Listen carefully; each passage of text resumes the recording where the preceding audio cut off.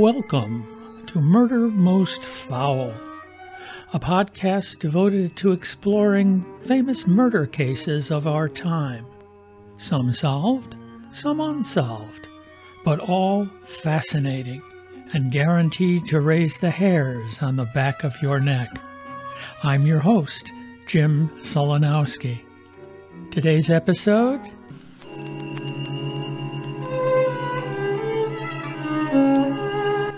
The Warwick Slasher.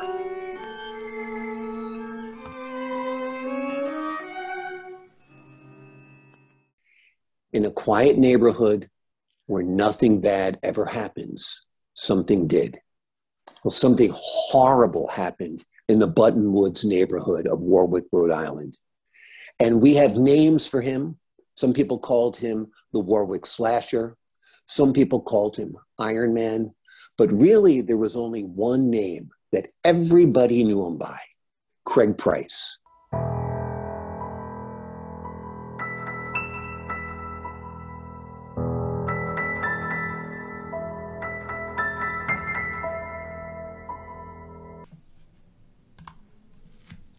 On Monday, September 4th, 1989, the police in Warwick, Rhode Island were called to a home in the working-class community of Buttonwoods. Inside lay three bodies, that of Joan Heaton and her two daughters, Jennifer 10 and Melissa 8. The victims were stabbed a total of 63 times. The bodies were discovered by Joan's mother and her sister. When the detectives went in, what they saw literally sickened them. There was so much blood, it was difficult to tell one body from another. The killer? 15-year-old neighbor, Craig Price. He was a cold-blooded killer. When you talk about psychopaths, you talk about a lack of emotion and you talk about a lack of empathy. He had no emotion. He had no empathy. He had no mercy. He had no reason to kill these people.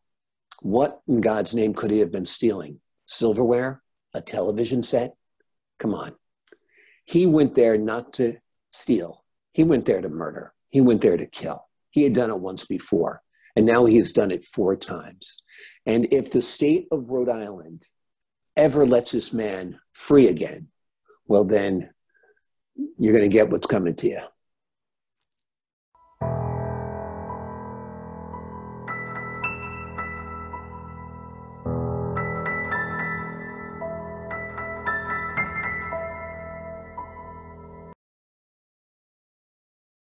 My name is Logan Crawford, and at the time when Craig Price was scaring the bejesus out of the state, I was a general assignment reporter for WPRI, Channel 12 News in Providence, the ABC affiliate at the time.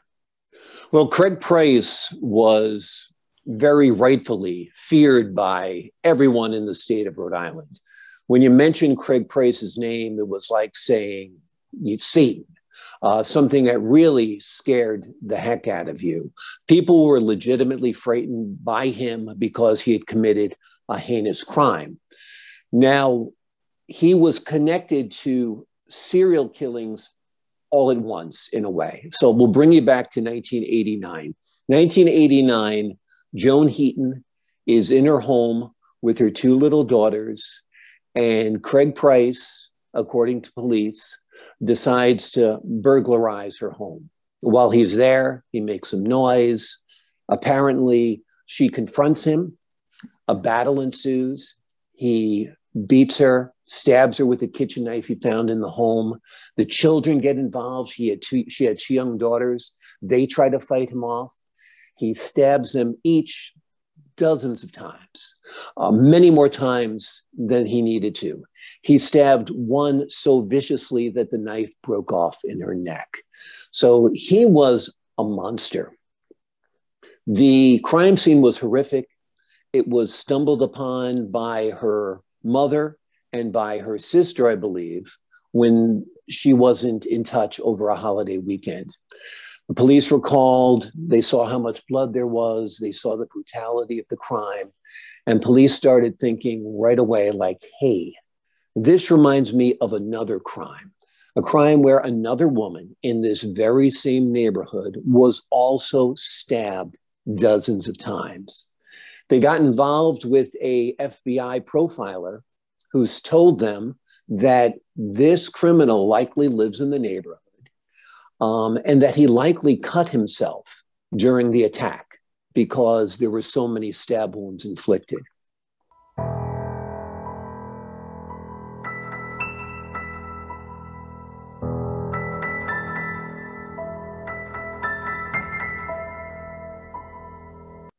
The police, two cops in particular, took this case very, very much to heart. The police were literally sickened to their stomachs by the horrible scene.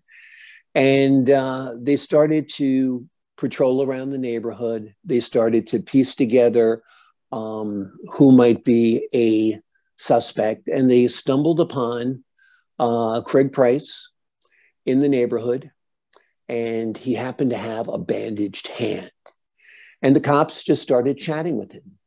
And they said to him, hey, Craig, how did you cut your hand? He was known to the police because he was a petty criminal in a way. He was only 15 years old, but he was a petty criminal already, so they knew of him. And he told them that he had tried to vandalize a car, and he tried to smash his hand through the window. And that's how he cut his hand. Well, one, the cops were taken aback by the fact that he would admit this crime to them. And two, they were taken aback by the fact that there was no criminal report filed.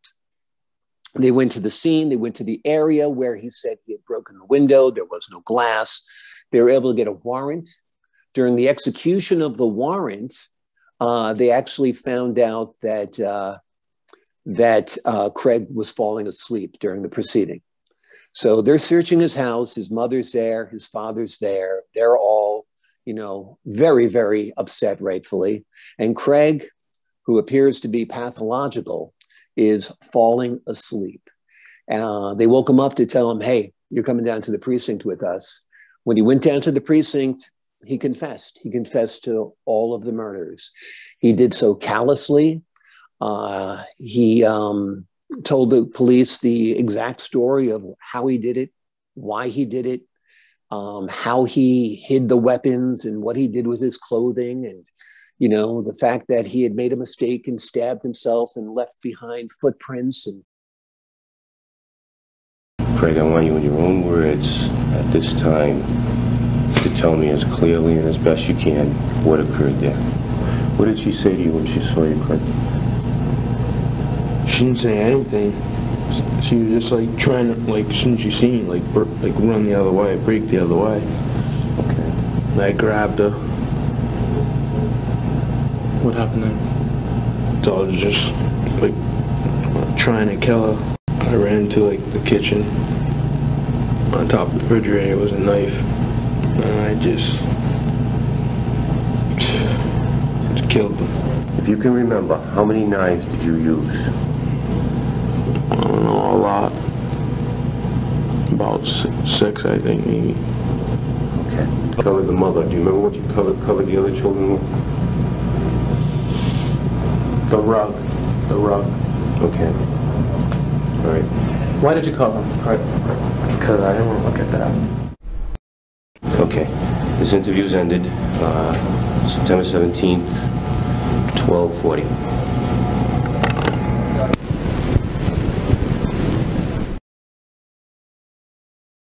there was no protocol to transfer from juvenile hall or juvenile court or the juvenile justice system to superior court or the regular criminal justice system in Rhode Island. So he was going to be free on his 21st birthday, whether he killed one person, 20 people, or whatever. That was the law. And that's what got people so upset, was that this was a horrific murderer in their midst who was killing their neighbors, killing his neighbors. And he was going to be set free in 6 years.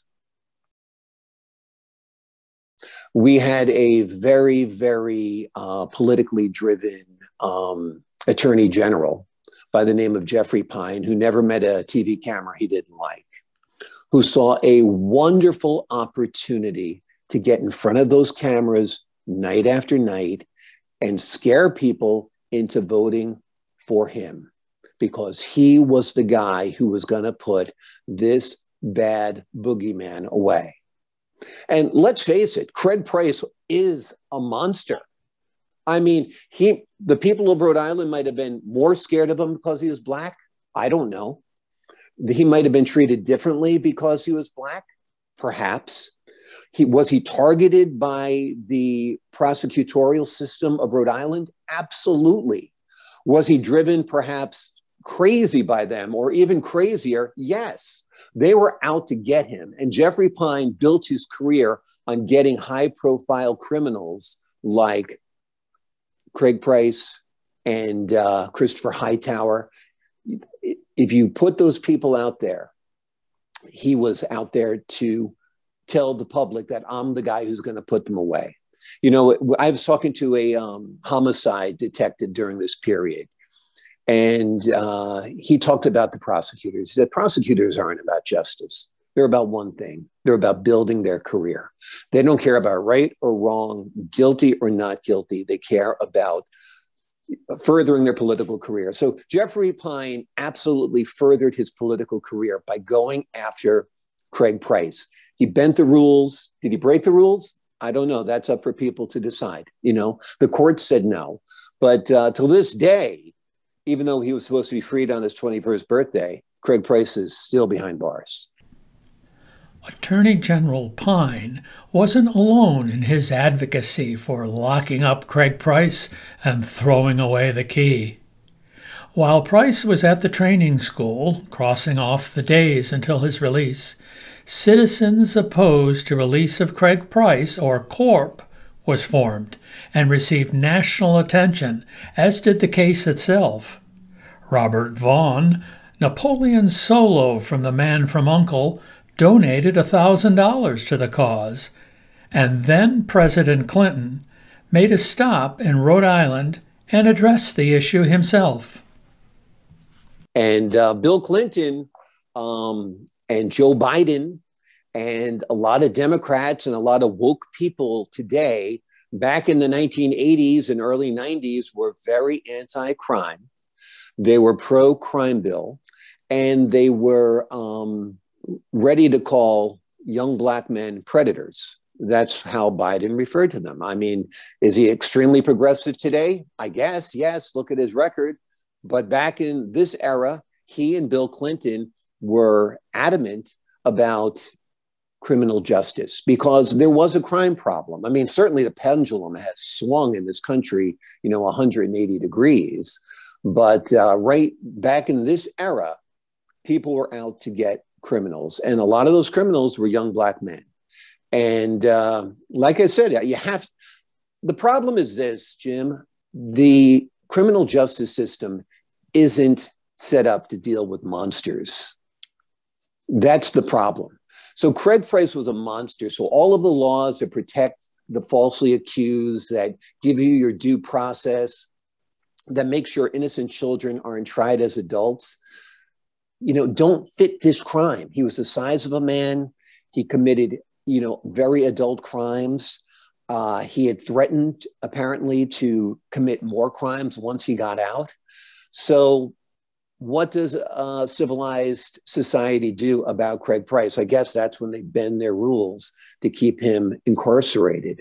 So it's complex. I mean, it's why we have Guantanamo Bay. We have Guantanamo Bay because we can take these terrorists and say, here, you're going to stay on this island forever, and you're not going to have the right to due process, and you're not going to go before a judge, and you're never going to be criminally charged, and you're never going to be released, because we know if we did, you'd probably be released, and we don't want that. Craig Price was set to be released on his 21st birthday. As you mentioned, CORP, a citizens group, was strongly opposed to that. Most of the people you spoke to in the state of Rhode Island would be opposed to it. They were trying to figure out a way to keep him in. So what they did was they began prosecuting him on what most people would call petty crimes within the criminal justice system. They found him guilty of probation violations while he was incarcerated. They found him guilty of assault while being incarcerated. And as we talked about before, he was ordered to undergo psychiatric evaluations and psychiatric treatment as needed. The defense team was fearful that he would be transferred then over to the psychiatric arm of the criminal justice system and held beyond his 21st birthday. So he refused to undergo the psychological evaluations. That led him to be in contempt of a court order, and that extended his prison stay. So year by year, 5 years here, 10 years here, 15 years here, they've been able to keep Craig Price behind bars. If the criminal justice system decides it's going to get you, it's going to get you.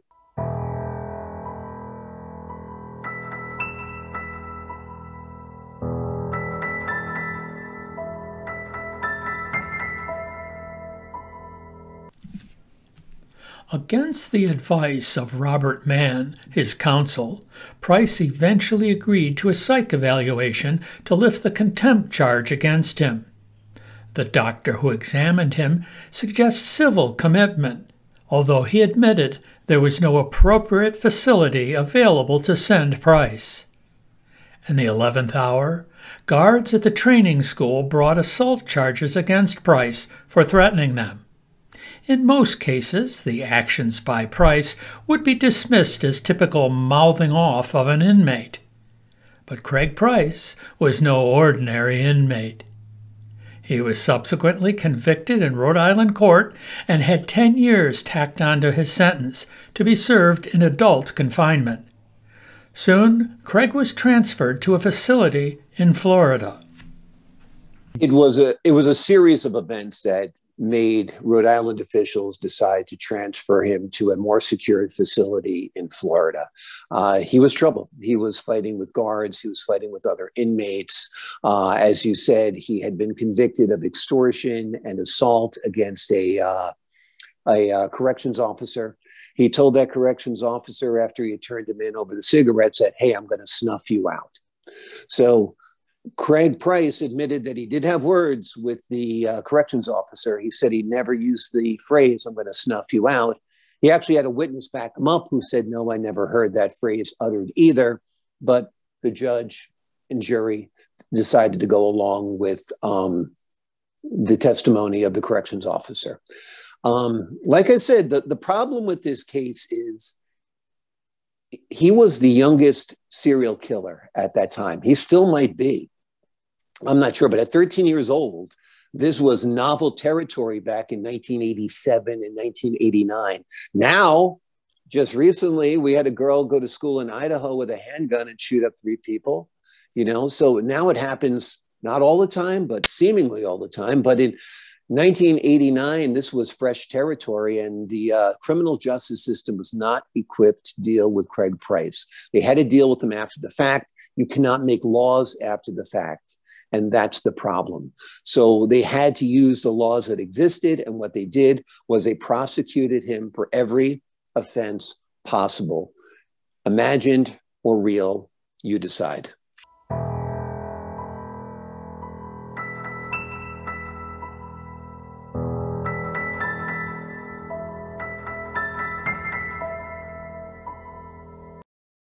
Well, Craig Price is now in his 40s. He's been in jail since the late 1980s, juvenile detention and then regular jail.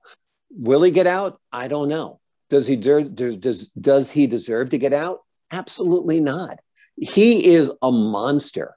Like I said, we're not equipped to deal with monsters, but this man coolly, calmly, and without emotion confessed to killing 4 people, 2 of them children, butchering them dozens of times with knives found in the victims' homes. And he did it as a child, 13 years old, you're a child. some things can't be forgiven.